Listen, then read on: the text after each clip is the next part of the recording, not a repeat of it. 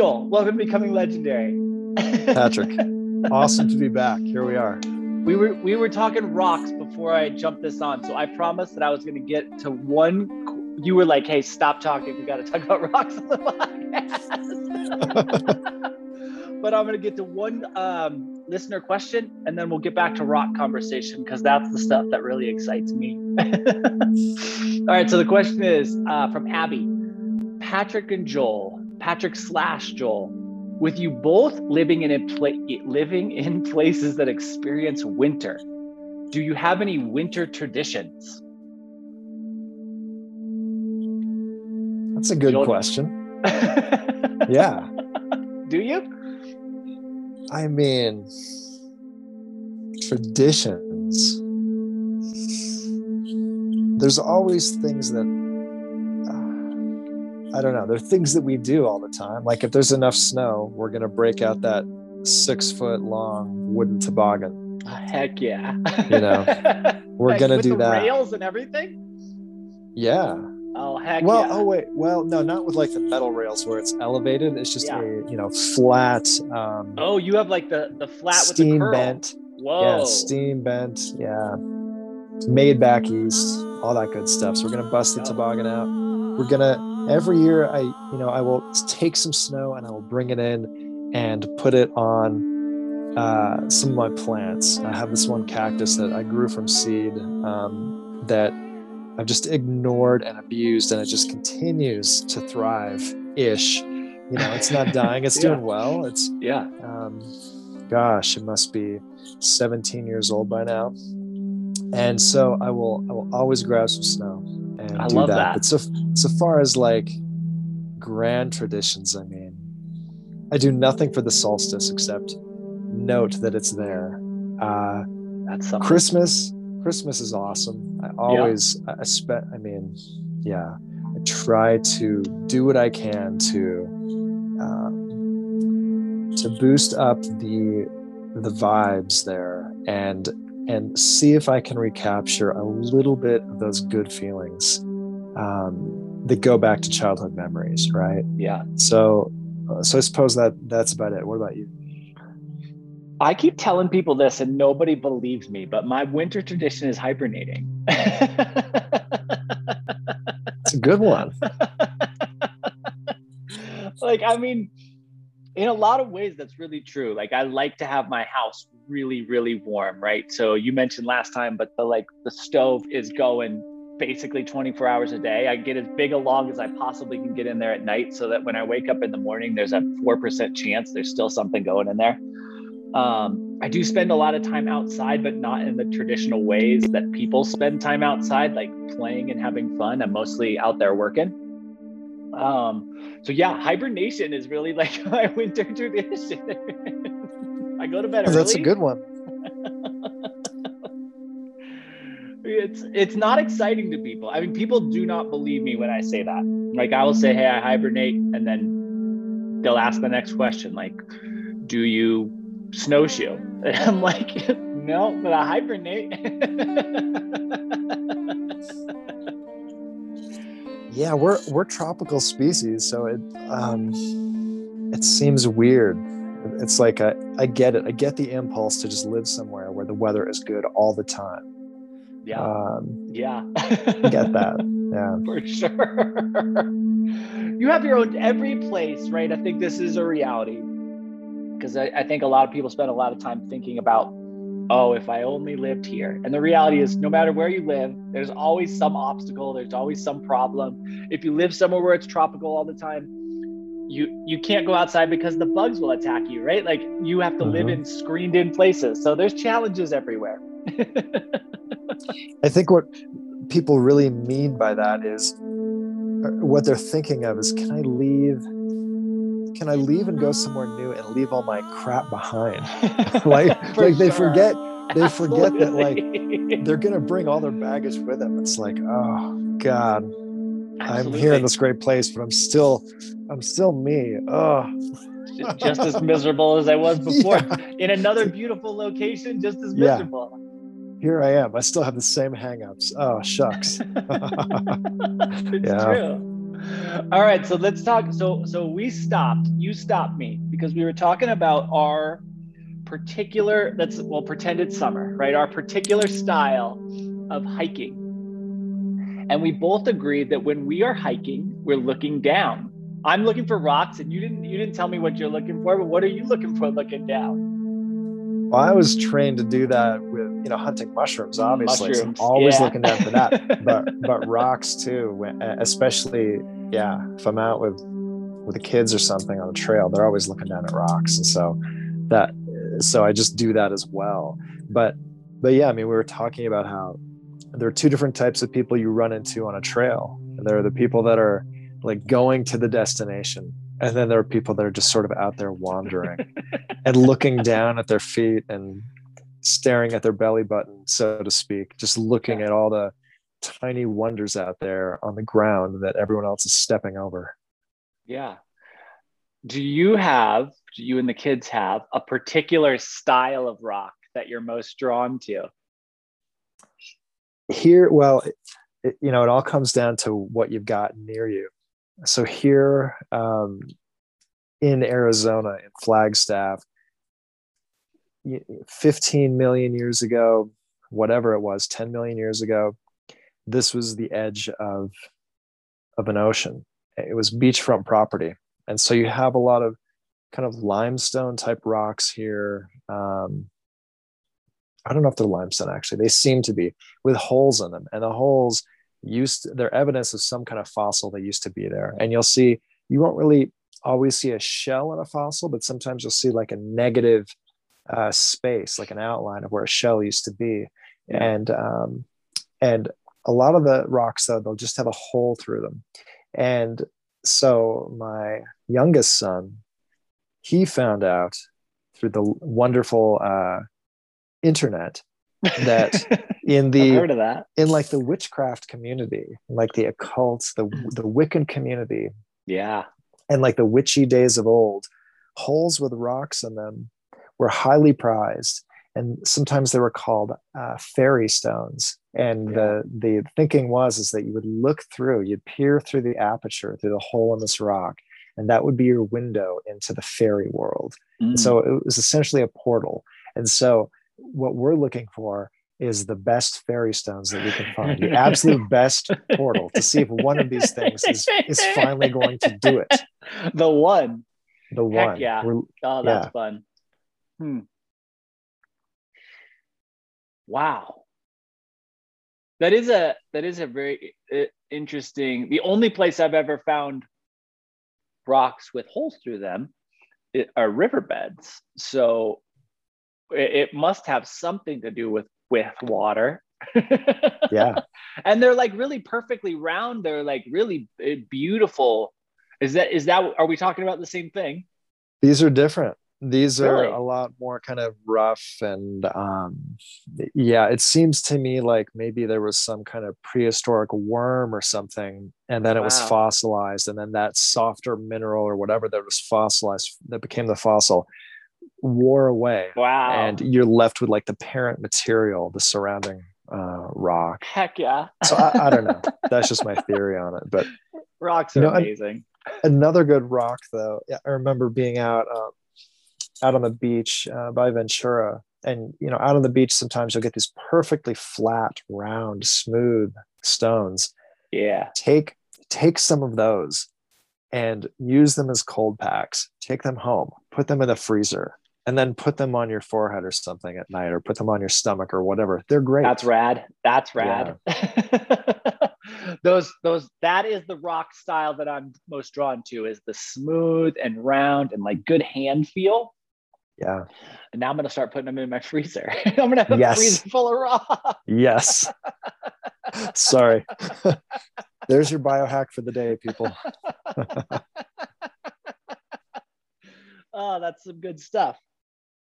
So we have an interesting topic this week. I think that it's going to be a fun conversation. I think you're more the expert here. We're going to talk about inflation and government services. This was your idea. This was my idea. Absolutely. Yeah. No, but I do think this is so.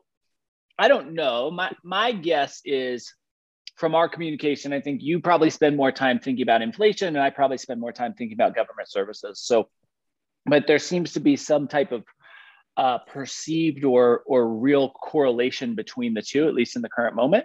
So I think they fit together in an interesting way. Certainly inflation, right? Like that is the talk of the town right now. Prices are going up. Do you have an easy definition for inflation? Because inflation kind of sounds like some magical thing in a cauldron to me.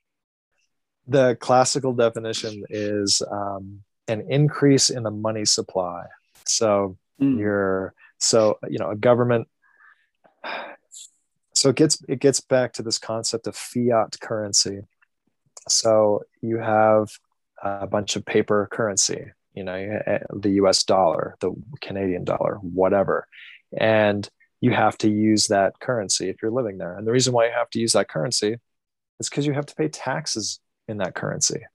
So that's why you need it, right? And because if you don't pay the taxes, then you go to jail. So essentially, you're forced through control to use a particular currency. And the people that are in charge of that currency, they can increase or decrease the money supply if they'd like to. They can create more currency units or fewer currency units. So inflation, technically speaking, or like the classical definition, is just an increase in a number of currency units in circulation or created by a particular government. And you can see that, right? You have the money printing, you have stimmy checks going out. You can see people buying, JPEGs of cartoon monkeys for millions of dollars called NFTs. You see all sorts of silly things out there. To me, it's very reminiscent of like the tulip mania, that particular bubble where people were paying, the Dutch were paying just, a month's or a few months' salary for, a particularly rare tulip bulb. Right. People had so much money and they had this crazy, so the money goes to stupid things, basically. Yeah.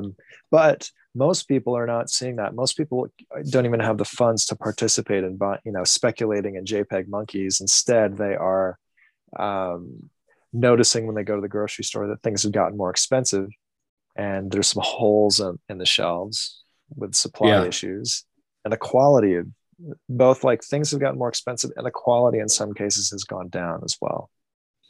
So that's interesting that the definition is an increase in money supply, because we don't measure inflation based upon supply, right? We measure inflation with a consumer price index, which is essentially just a basket of goods that we look at and track the price of.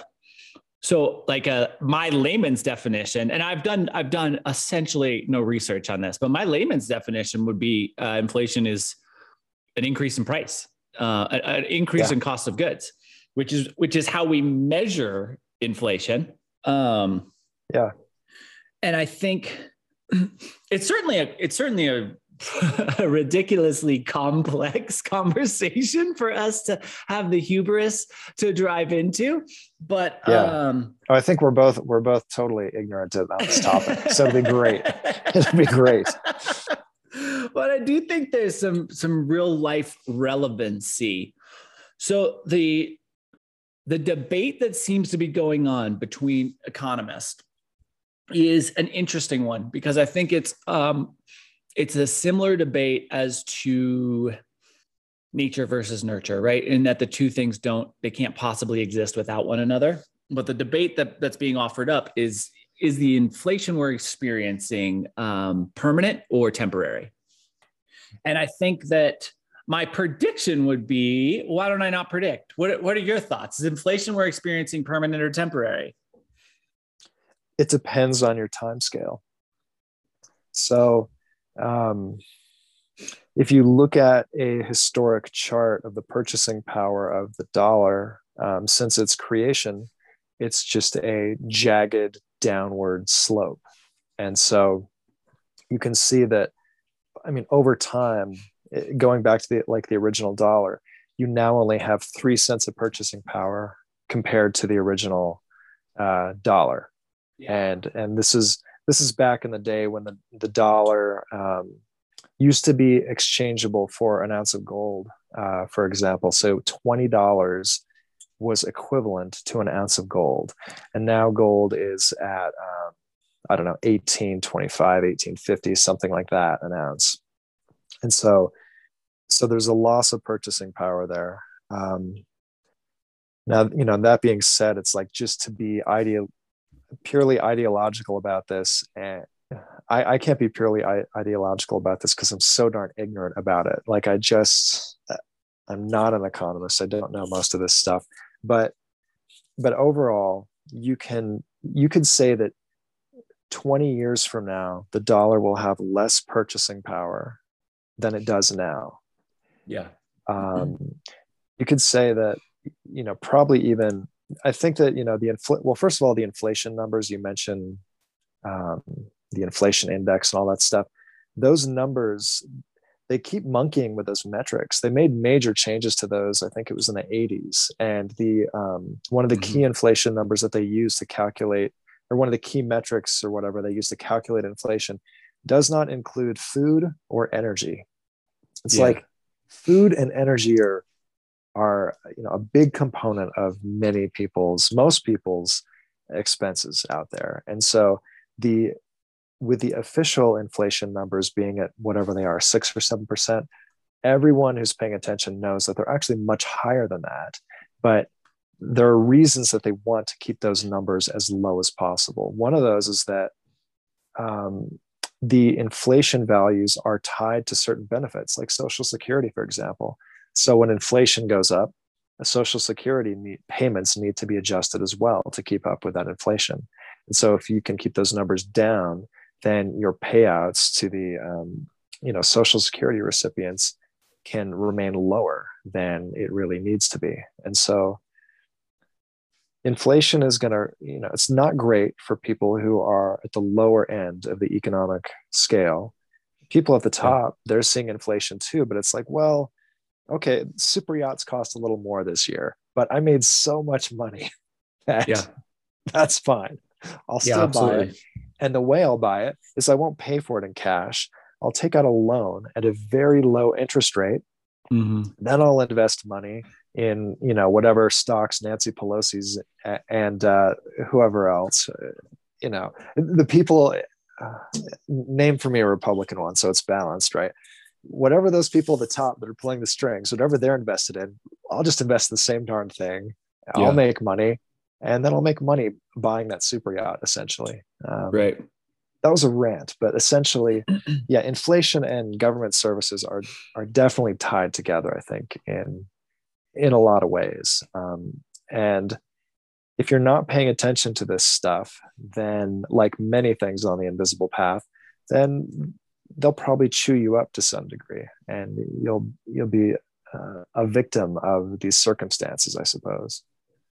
Okay, so I want to dive into a bunch of those things. One, I think there was a change in the 80s to the way we measured inflation because of the oil crisis in the 70s, right? And the oil crisis in the 70s created kind of a chain reaction in that what happened was OPEC just said, hey, we're going to start screwing with the United States, basically. And it's very United States driven, right? We're going to cut oil production. The cost of oil is going to dramatically increase. There's going to be huge lines for $5 a gallon gas in the 70s, when $5 a gallon is like $24 right now, right? So you're looking at some pretty significant problems. And then what happened was laborers would start negotiating and saying, hey, our cost of living has gone up 24%. We need a 24% increase. And then the businesses they'd need laborers. They'd say, okay, we got to give them an increase. They give an increase, and they'd offer a increase in the price of the goods that they created too. So there became a chain reaction where the laborers would then come back and say, hey, now the cost of good has gone up 24%. We need another increase. And it just became this kind of chain reaction. So I think the change they made in the 80s was at least in hope to address that, or at least partially in hope to address the fact that oil could create a chain reaction that was more psychological. It was a psychological, eternal inflationary cycle than a real actual inflationary cycle. The other thing that I think is really interesting, and I know there is a lot in the middle that I've forgotten, but you ended with, that government services and inflation are tied together. And I think that is the common way of thinking. But I always go back to, if we extract and we use my rudimentary definition of a price increase being inflationary, and I look at the Postal Service as like the perfect example. The Postal Service is picked on because they lose 30% of the money that the tax revenue that's put into them, right? No one ever talks about the fact that they are essentially the only service in the world, that government service, that recoups 70% of their value. But also, if we eliminated the Postal Service today, the $10 package that costs $11 to ship on UPS, what do you think that's going to go to?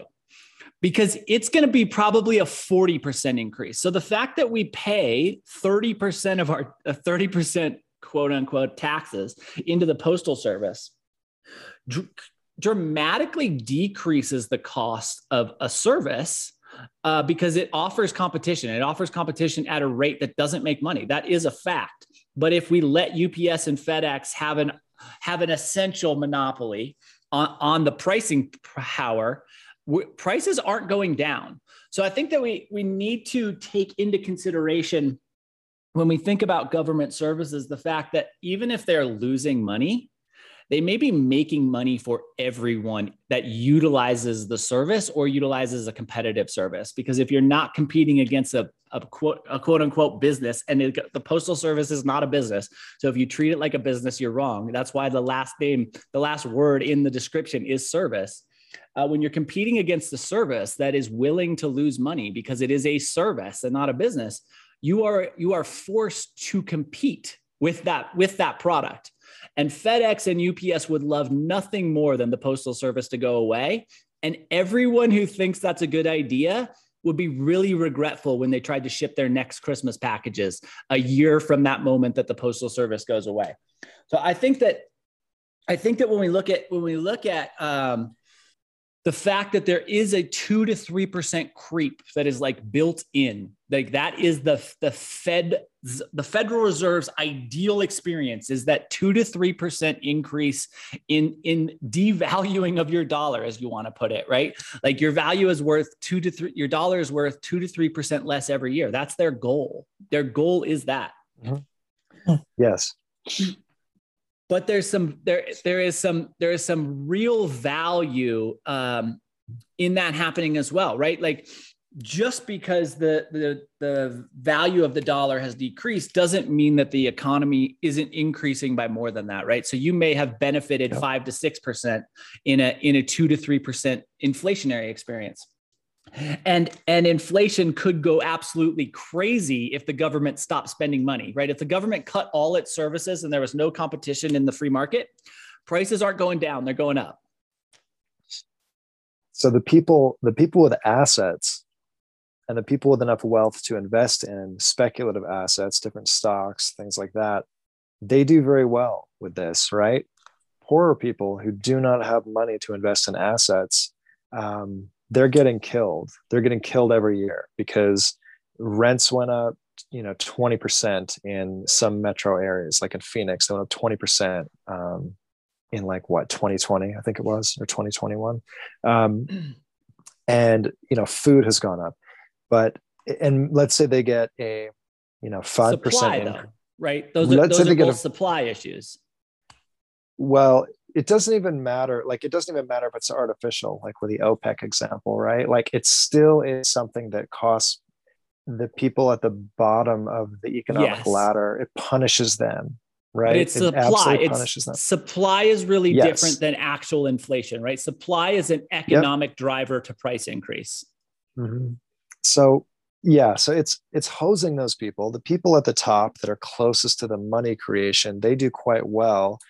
And it's forcing the middle class to take any savings that they have and basically put it into a casino of the stock market. So it used to be that you could have money on deposit at a bank, Right. and you would earn interest on that. Now you don't earn interest at all. You have a negative interest. You're losing money. Even if you get a very small amount of, interest paid to you, you're losing money on a inflation adjusted basis. Everything is getting more expensive while your money sits in the bank and does nothing.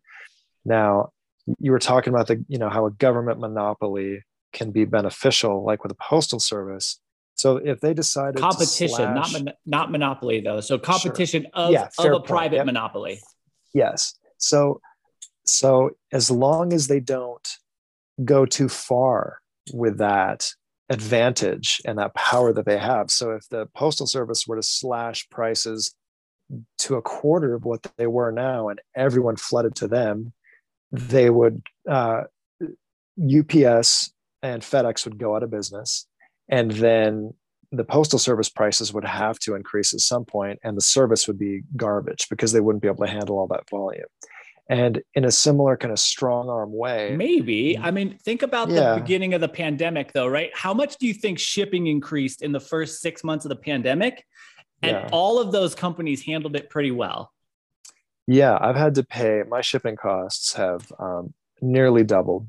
I do have a few things that I get. I try to source all my stuff from Canada and the United States. There are a few things where it just makes sense for me to get them overseas from China.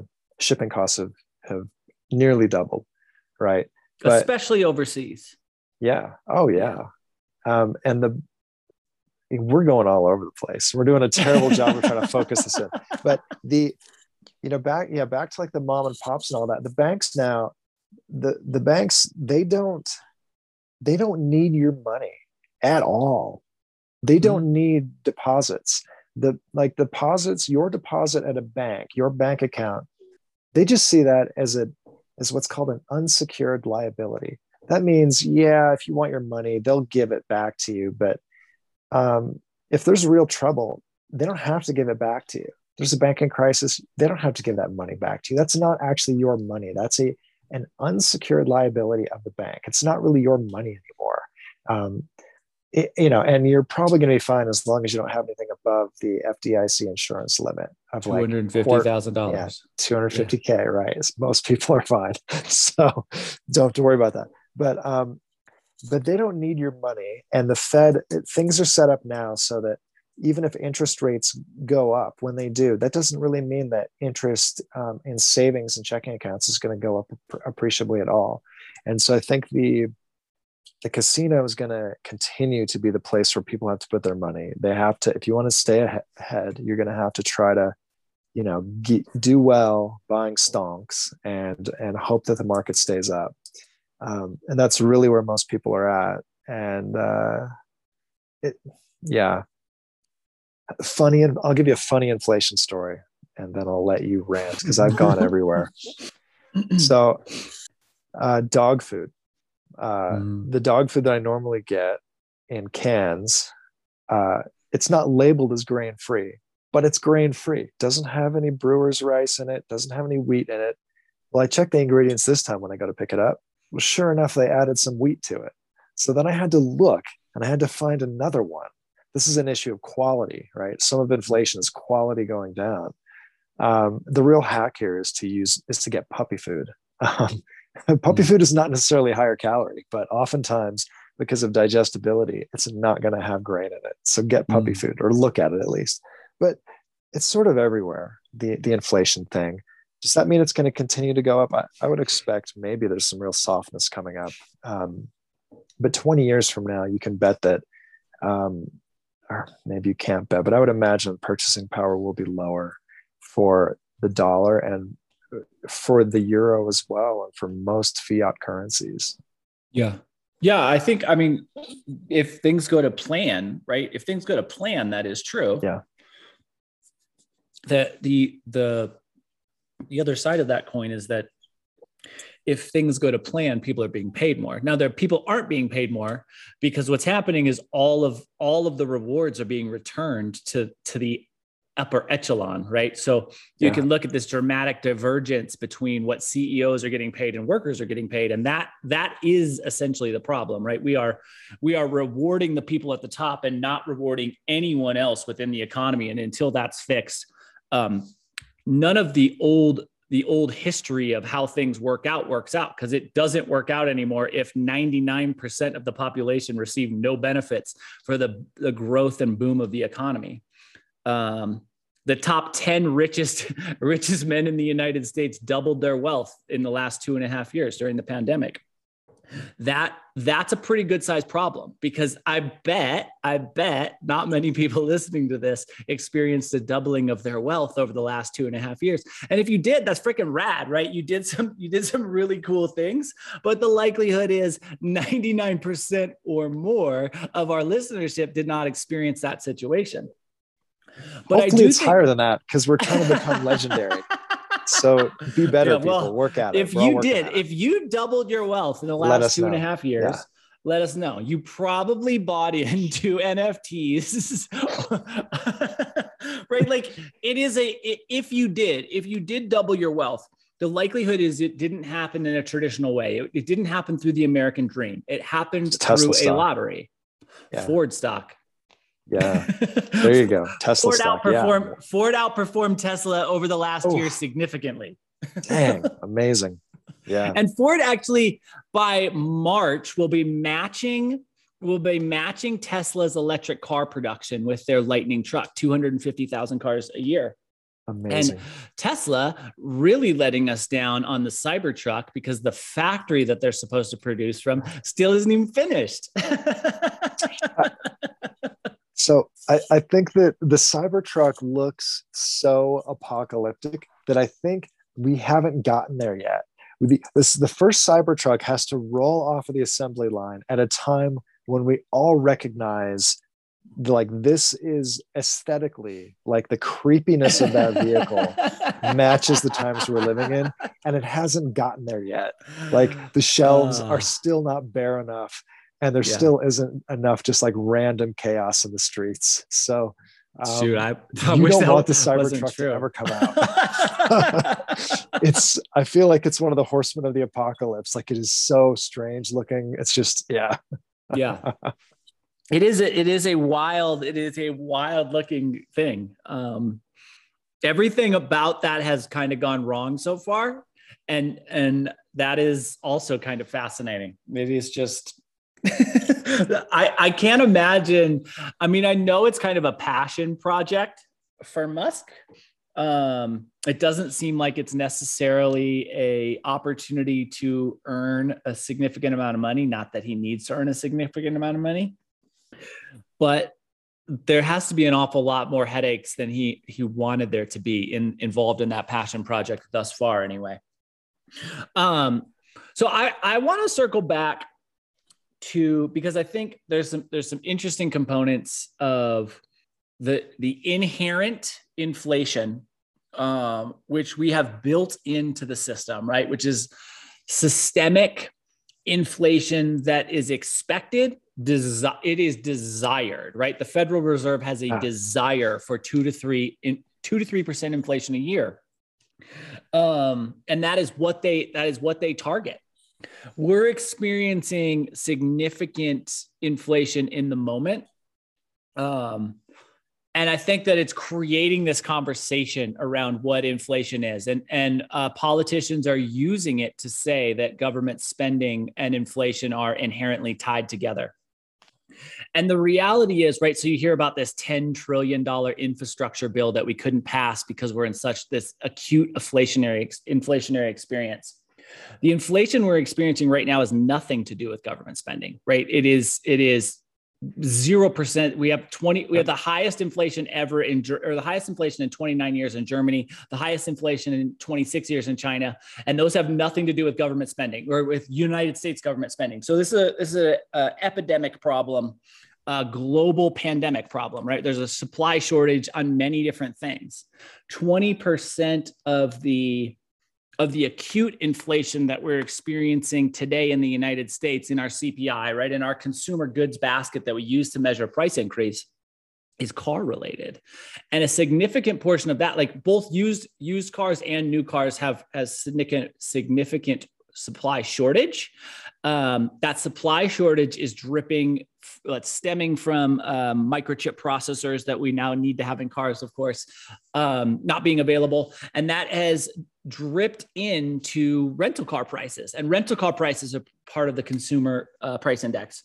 And those are up like 400%, sometimes 800% from what they should be, because rental car facilities can't buy cars, right? So when they lose a car, they can't replace it.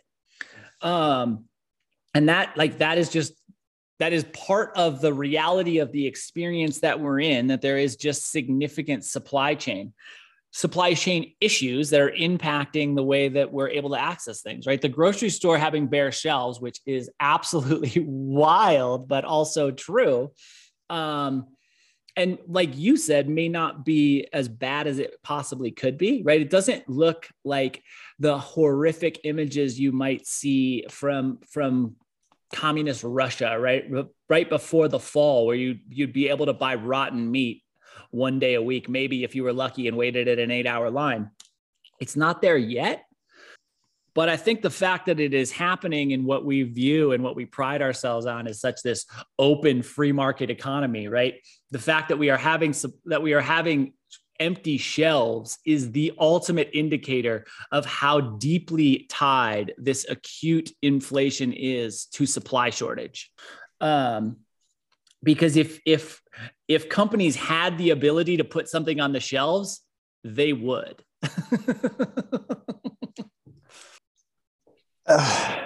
Yes, they would. Well, yeah, it is really hard, like you say, to tease out what's going to be sticking around, what's real and what isn't. There are a lot of stores that are reducing their hours right now.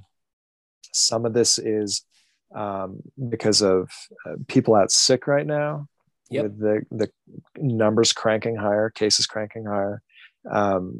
For sickness, but some of this happened before that as well, where you had people that just made a bunch of money and they're like, well, I'm done. I don't need to work anymore. Yeah. Younger people, some people did really well in crypto and whatever. And so those people are done. They're no longer going to produce anything for society until they're forced to again, because they run out of cash. And so that, I see that, like I see these store hours for some places being reduced. That's an interesting thing. It seems like people are so lonely and isolated and depressed and they feel done, right? There's like a national mental health crisis, it seems like, and people are just done. And if they can just hang out and find a way to like just collect some benefits, cobble together a couple gigs and just hang out and watch Netflix, they're going to do that. Netflix just increased their prices, by the way, US and Canada. There you go. Inflation. There you go. So, inflation in a lot of ways is, like you had said before, is a psychological thing, right? And can be, for sure. It is a, like government money is a fiat. It's a confidence game. What's a confidence game? It's something that con men play, and eventually those systems do fail. Historically there have been 4,800 paper currencies, and they all fail, and they all go back to the same thing, which is gold, which is interesting.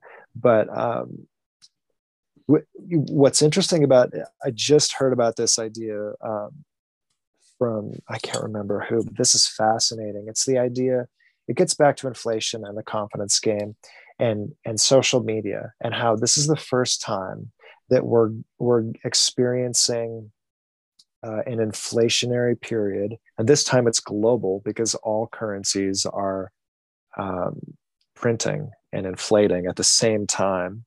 But it's the first time we've done this where you have social media, and this is the example given that I heard is so fascinating, which is what happens when you finally have a $20 Big Mac, right? What happens when that goes down? And, let's say TikTok, TikTok is owned by China. Let's say it happens organically, or it happens through governments paying influencers to do this. What happens when the idea of the $20 Big Mac goes viral and people start posting about it, and a younger generation maybe wakes up to the idea that the money that they're making is losing value fairly quickly, and so they should convert it into hard assets as soon as they get it.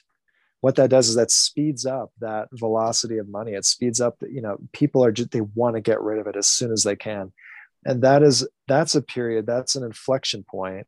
You don't know when that'll happen, but that's an inflection point where things can move really quickly, to a point where people just want to unload that cash as soon as they get it into something real, because they've lost confidence in the money. And so a lot of the role of the Federal Reserve and all that appears to be just instilling confidence in the whole system, and it's fine. Things are okay. Don't worry about it.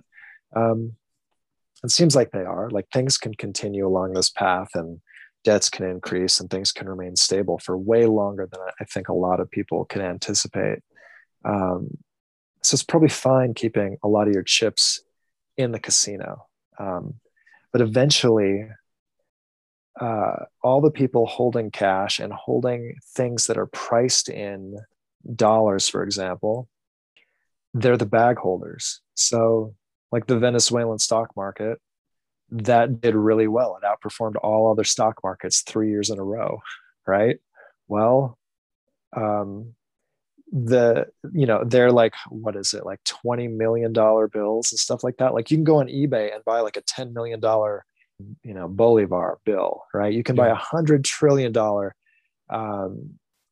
Zimbabwe dollar on eBay. It'll cost you more than it used to be worth, right? It'll cost you $20 or $100 to buy $100 trillion note. It's a piece of paper that's worthless. You can't spend it anywhere, but now it's worth more than it ever was in circulation as a collectible, because it's a symbol of like how nutty things can go. Yeah. Yeah. And things can definitely go that way. I think that, and I have zero knowledge of this, but I would be willing to put a fat stack of $100 bills down that every single time that has happened, corruption has been dramatically involved in the process. Oh, totally. Because if a Big Mac goes to $20, but minimum wage is $105, it's not that big of a problem, right? Like as long as wages are increasing at the same or a roughly equivalent rate as inflation, everything is going to plan. It's when wages stop increasing and inflation continues to happen that we actually have the problem, right? Like, we think about a $20 Big Mac as the end of the world. But if if the minimum wage is $105 an hour, a $20 Big Mac is the exact same. Like, what's a Big Mac now? Probably $5. It's more than that, but yeah. All right, I whatever think it is more it than that. is. But anyways, whatever it is, yeah. So yes, but wages never keep up, right? Let's see what happens. Well, they did, right? So wages did keep up, right? From 1836 until 1910, wages kept up just fine, right? Like, they do keep up. It's just that at some point, someone gains enough power so that they don't have to keep wages up anymore. Yeah, in like early 70s, I think it was 1971, there was an inflection point there where for sure, the wages versus corporate profits, the slope for wages just dropped dramatically on that chart, and it doesn't look like they're going to converge again. But you can see now, like Starbucks, there's an effort there to unionize. You can see this effort, this pushback now, where unions are gaining more, I guess, visibility, and these issues are coming up. But the thing is like the the corporate people also control the media, right? And Yep. they are going to use all of those tools they can to convince you that things are fine. And so I feel like it is a much more challenging kind of situation at this point. And I think the dishonesty will be able to continue. The corruption can continue for quite a long time. And so you shouldn't wait around for things to get better. You're just going to figure out how to make more money and do what you can to play the game, and then also not be so dependent on things that you need to pay money for. So people living the homestead dream, if you can, grow some of your own food and have a little bit of independence, energy independence, food independence, that's going to be a really good thing going forward, because I don't think this trend is going to magically get better. When it does get better, it will be much more painful first. Like, we're going to go through the Cybertruck apocalypse first before things get better. Yeah, that's probably true. So I want to ask you this. This is a question I've been wanting to ask you for a while, and it's something I've thought about for a long time, because you will say this. Everyone will tell you this. Every person who gives you good advice will tell you this, which is like, hey, if you want to buy a precious metal, buy the physical precious metal. Don't buy a paper version of the precious metal, because if you buy a gold index fund or a marker against a physical gold, a piece of paper that holds a right to a physical amount of gold, it could be worth nothing. And that it's only worth nothing, right, if all the things fall apart. And I always think about this, and I know I'm wrong, right? Every single smart person tells me I'm wrong. So I just want to know why. I always think about, if everything falls apart to the point where the stock market, where I put my money into a paper version of gold, tells me that's worth nothing, what am I going to do with a big pile of gold? Like, it seems like problems are so big at that point that it doesn't really matter if I have shiny metal. Like, I'm probably most worried about water because water is probably a significant problem for most people. And then if I have any assets at all, I'm probably a target for people looking to murder me. Like, any valuable assets. Yes. So I want to, I understand holding the physical thing makes it an actual real thing, and it protects you against the problem. Because if you're buying paper gold, it's not protecting you against the problem that you're trying to protect yourself from. But I view that if that problem comes, it just seems like, well, I have no solution for any of those problems at that point, no matter what I have. Yes. So that, that gets back to the whole, hyperinflation thing and massive depression and what do you do there? So there are times, gold historically and silver have always been monetary metals, and then paper is just easier. It's convenient. And it's convenient for governments and people in power, because then you can create more currency units, and the people closest to the money creation, closest to the printing press, benefit from it the most. So the banks, the people that are well connected, the politicians, they benefit from it the most. That sounds like it's true with a lot of things. Yeah, absolutely. So hyperinflation and then massive deflation and depression, your gold and silver, you can't eat them, right? I guess, historic hyperinflations and all that have shown that generally the market goes underground. Oftentimes they're even illegal to possess. The government will just outlaw you being able to hold those metals.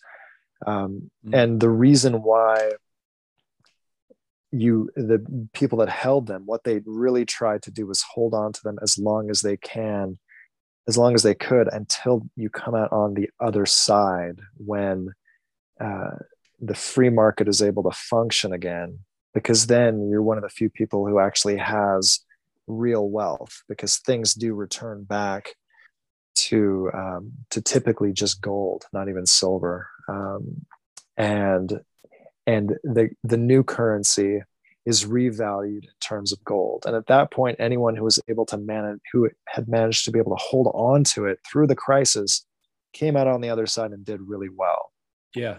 On average, I've heard this a few times that you could buy a full city block, buildings included, for 25 ounces of gold after a currency reset.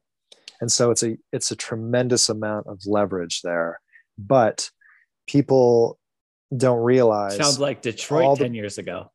Exactly. Right. Yeah. People don't realize all the issues though, where you need to be able to have your food, your water, your shelter, everything taken care of, your security, everything taken care of for you to even stand a chance of being able to pull this off. So probably better than buying precious metals right now is first to make sure that you've got this is like, I just see so many holes in my own game, right? Like it's so hard to do it. You want to make sure you have your water, your food, your shelter, everything dialed in first. That's far more important right now, I think, than going for the Scrooge McDuck game of a bin full of gold coins and seeing if you can swim through them like he did. It'd be fun to swim through it, though, wouldn't it? Magical, yeah. So, but yeah, and the another thing, back to the paper gold and the trading and all that. The price right now is used as misdirection. So they'd like to keep the price on gold and silver as low as they possibly can. And so, banks, who was it? Was it JP Morgan, was fined like $900 million or something for manipulating the precious metals market. Yeah. Well, what do they care? That was just a 10% fine on their profits. No one went to jail. They don't care. For sure. And the government is happy for them to keep the price artificially low, because then that's a sign to the world that like, hey, everything's fine. The currency's cool. Don't worry about it. And it allows people who are very forward looking to be able to accumulate a lot of metal at a discounted price. So it works for them in every way possible. So I don't know. It works for them. It works for them in every way possible if it happens in their lifetime, right? If you're 70 years old right now, the likelihood that you get a complete collapse of the U.S. economy plus a rebound is probably essentially zero. So it's interesting in that if you are willing to look at future generations, then there's some opportunity I think available in an awful lot of spaces. If you're looking at your own lifespan, your own lifespan is pretty limited to the potential of a rebound. If you look at a complete economic collapse of a global superpower plus a rebound, it's pretty small. We don't have a lot of time left. We better start collapsing quick. You better be stocking up on guns and butter first. It's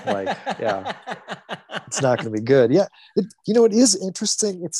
I think it's like it's something that maybe it's more common in like Christian-based societies, this whole like meme of the end times, right? Like we have this, we seem to have, we're always thinking about this, or some people in the society are just always thinking that it's going to fall apart. Yeah. And if you look how complicated things are, I mean, who knows? Maybe they could, but it's like, is this just an unconscious piece of programming we have within us? It's hard to know. Yeah, it is. It's a real fascinating thought experiment of what things would look like if the bottom dropped out, right? If the U.S., I mean, the thing about the US dollar is that it is so tied globally to every other currency is essentially measured against it. So if the US dollar went to worthless, the impact and the recovery would be, I think, never before experienced, right? It would be a problem on a global perspective that has never before been seen. And I think the reality is the creation of the euro, there are economic monetary policy decisions being made in places outside the United States to start to distance themselves from what is going on here. So other places in the world are recognizing that we aren't doing the best possible job. And they are starting to look to a potential future of when the US dollar does collapse. I think that I think it'll be a fascinating time to live through. And in many ways, like the fascinating time we're living through right now. What up, kitty cat? This one never wants to get in my lap either. Now he's decided to do it. Heck yeah. Yeah. So, I mean, the dollar as the reserve currency, this is, this has to do with, it comes after World War II, but essentially, like the thing that Nixon did that was so interesting is I don't know the details of it, but it has to do with oil and oil being traded in dollars only internationally. And now, after our fiasco in Afghanistan, Russia and China maybe are offering some security to maybe it's Saudi Arabia for their oil fields. And so now all of a sudden, the US dollar and the US security of oil fields and all that is losing dominance. And I don't think that generally, I think the other superpowers know that they don't really want the US to just like collapse in some catastrophic way. They would like this to slowly bleed and transfer over because it's far more orderly. And you'd like to have an orderly transition when you're dealing with a bunch of countries that have thermonuclear weapons, right?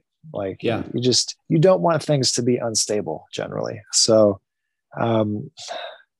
but eventually, we don't know when that's going to happen, but eventually US citizens are going to be the bag holders for a lot because there is so much debt in our system. And you better believe that the people in power are going to make sure that it's the little people that get hosed with all this. And so, that's why there's people are looking for alternatives. People are looking for what has worked in the past, and looking at how is it that history has played this out in prior regimes, and what are we likely to see here?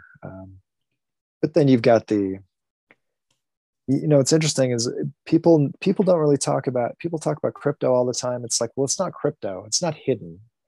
All that stuff is electronic, which means it can be found out. The only real crypto asset are physical assets that you hold that no one knows about, that you've buried in the woods, or you have whatever, you put them somewhere, and that you could pass on to other people without anyone knowing. That's a crypto asset. That's a cryptocurrency. Something where you've got your digital wallet on your phone, like, please, man, like no.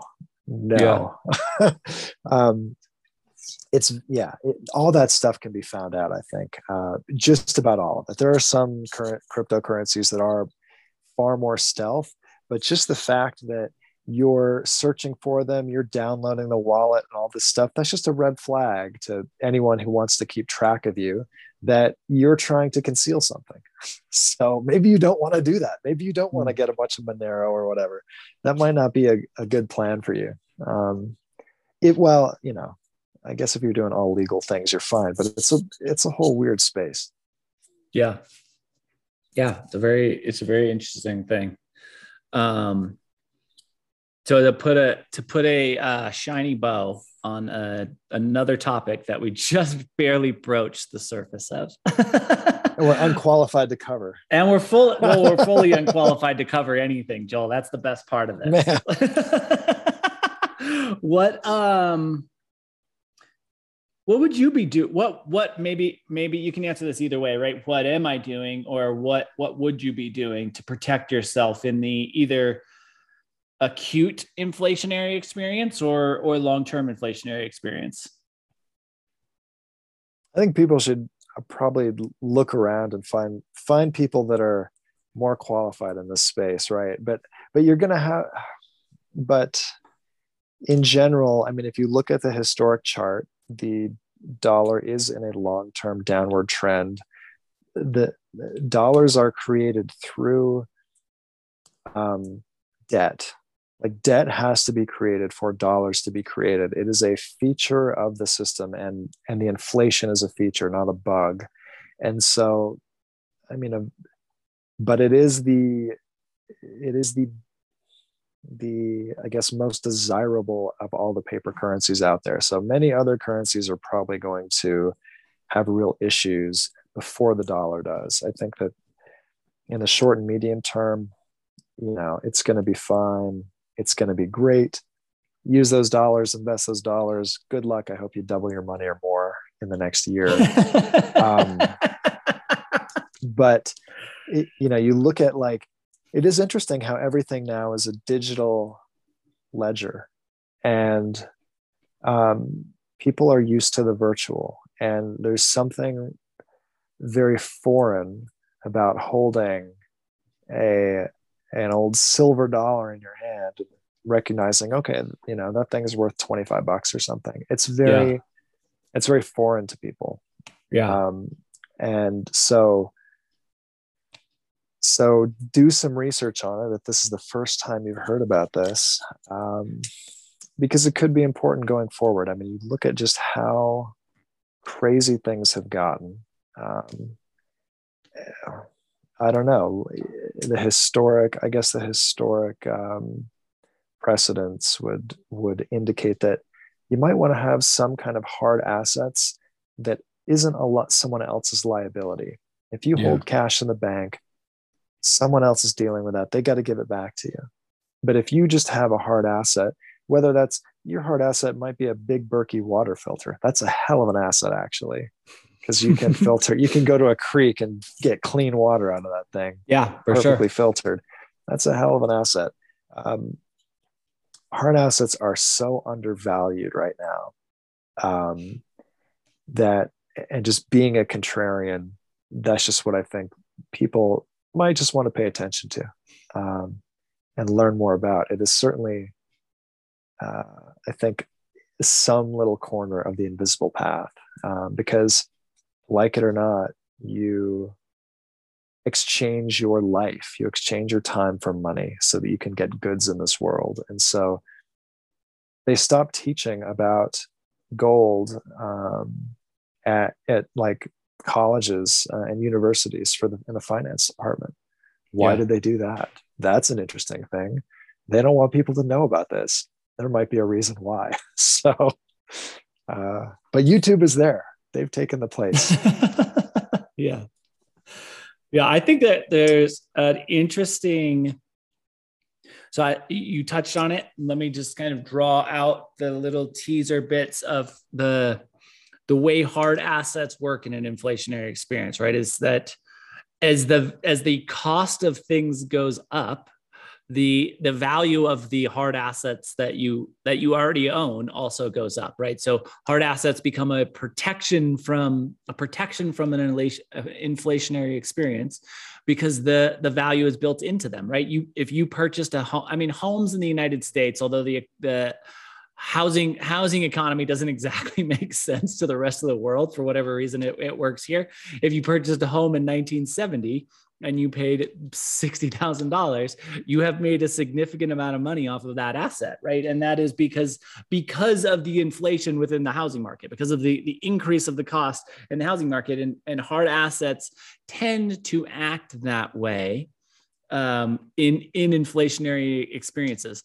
Not all hard assets, right? If you bought a MacBook in 2017, well, you've lost money on that. Electronics don't tend to follow the same pattern, but there are things that do. So you can look at inflation as your friend.